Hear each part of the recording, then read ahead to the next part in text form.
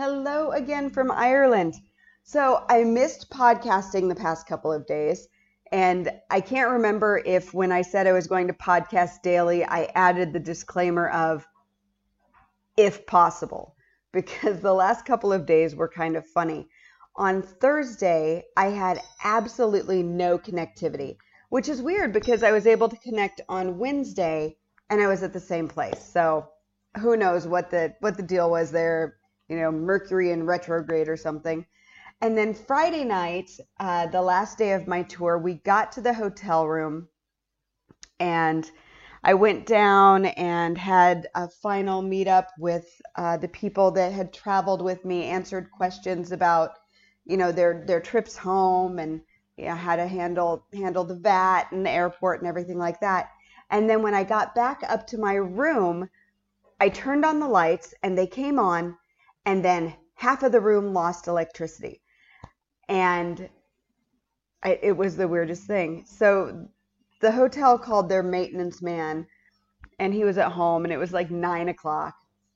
A sweet guy came out, tried to fix it, and he's just like, this is the strangest thing I've ever seen. So he left me his industrial flashlight so I could have light in the bathroom. So that is why I did not send up a podcast last night. So what I'm going to do today is give you an update of the last couple of days. But first, I want to answer a listener question. Shannon R. has been following my travels. Thanks so much, Shannon. I really appreciate it. And asked, she said, I noticed you're in Kilkenny. Have you ever done a hurling tour in the city or elsewhere? And this is a really great question. I have not. It's something that I've wanted to do, and I just haven't been able to fit it into my schedule yet. But that said, I did speak with James Kavanagh of Hurling Tours Ireland in Kilkenny in podcast episode 151. We talked about the sport, how it's played, and why Kilkenny is the home of hurling. Now, I've had quite a few people that I have worked with on vacation coaching or custom itineraries go and take hurling tours in Kilkenny, and all of them have said that it is a terrific experience, something they really, really enjoyed doing. Now, most of these people are, they like sports. They're very sporty. They have kids who are sporty. So that is really kind of what pushed them toward that activity. I'm not a sporty person, but I'm willing to try anything once. So one of these days I will.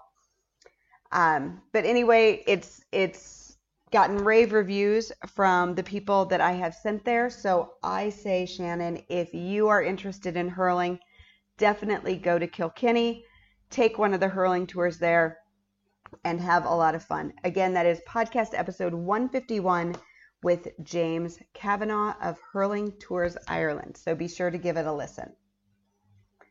All right. So we're going to drill down on those final days of my Celtic Experience tour. In the last podcast, we'd driven from Doolin in County Clare to Loch Esk Castle just outside of Donegal town in the county of Donegal. Now, Loch Esk Castle is one of my favorite places to stay because it's so quiet and so tranquil. There aren't a lot of on-site activities, so you really can relax and unwind. And at the end of a busy tour, everybody's ready for that, and everybody they loved the downtime. They loved the peacefulness, the walking through the grounds, taking out the bikes that are on site. You can sign those out and take a ride around the area. It's really just so beautiful.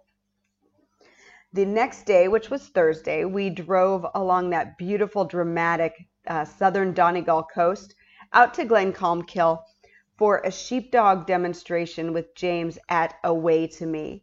Now, this was a really terrific demonstration. I loved the fact that we could see that the dogs were so excited that James was out there, that he was getting them to go work with the sheep. They absolutely loved him. You could just see how much the dogs really loved him. They wanted to make him happy, wanted to please him, and how it was reciprocated. He was so good.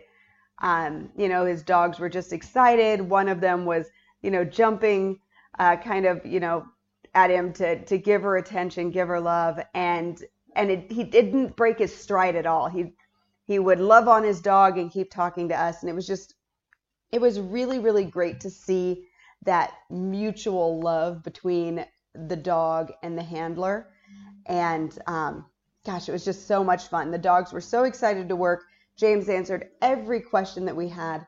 We never felt rushed. We didn't feel pushed to end our visit.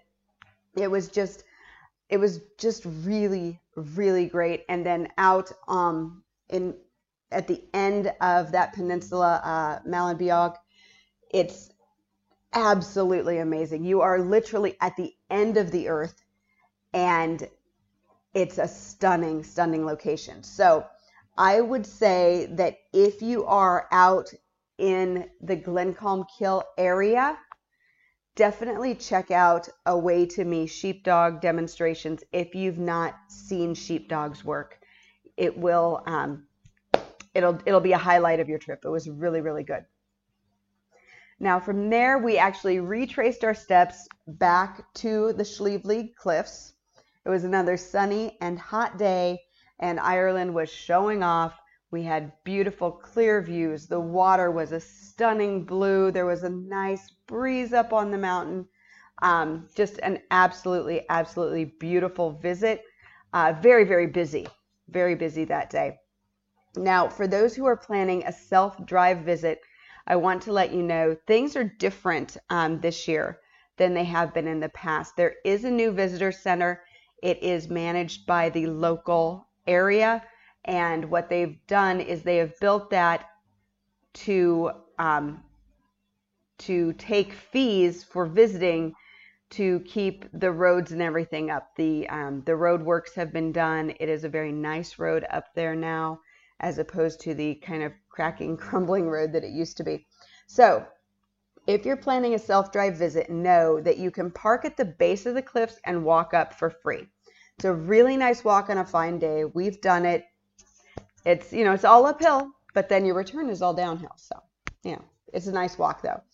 Or you can pay at the new visitor center, and they have a shuttle that will take you to the top. And I think it's maybe €4 per adult, and I believe it's a little less for kids. So it's not an expensive ride up, and it'll get you up there, and then you can climb a bit higher from the parking lot up the cliff a little bit. Private vehicles are not allowed to drive to that upper parking area of the cliffs anymore. So just know that. On our way back to the castle, we did make a quick stop in Killybegs. Killybegs is a massive fishing village, and that's where you're going to see those huge fishing ships. And if you get a chance, talk to somebody on the docks. We spoke to a guy there, and he kind of filled us in on kind of the rules of fishing in Ireland. They're really, really restricted. It's insane. When you hear it, it's just insane. So try to talk to somebody if you do stop there. It will be a very interesting conversation, I promise you. And then back to Loch Ness Castle, a nice relaxing afternoon, and then a group dinner to kind of the last big night group dinner. And then Friday, we said goodbye to Loch Ness Castle and made the trek back to Dublin with stops at Trim Castle, which is the largest Norman castle in Ireland. It's where Braveheart was filmed. Really a stunning castle to see. They do not take reservations for tours, so unfortunately when we got there, the tour that was going was too full. So we just got some of the guides and did the exterior touring a bit. And then stop at the Hill of Tara, the site of the High Kings of Ireland. And then back on to Dublin, where we said goodbye at our airport hotel. Now, today I drove to Cappoquin in County Waterford, where I'm rusticating in an 18th century Georgian mansion. Kind of. I will tell you more about that on tomorrow's podcast. So don't forget, I would love to answer your questions on the podcast. Just email me, Jody, Jody, at IrelandFamilyVacations.com. Write podcast question in the subject line, And be sure to let me know if I can use your first name and the first initial of your last name, or your first initial of your first name and your last name. Anyway, let me know if I can give you a shout out on the podcast when I answer your question. Thanks so much for listening, and until tomorrow, slangeful.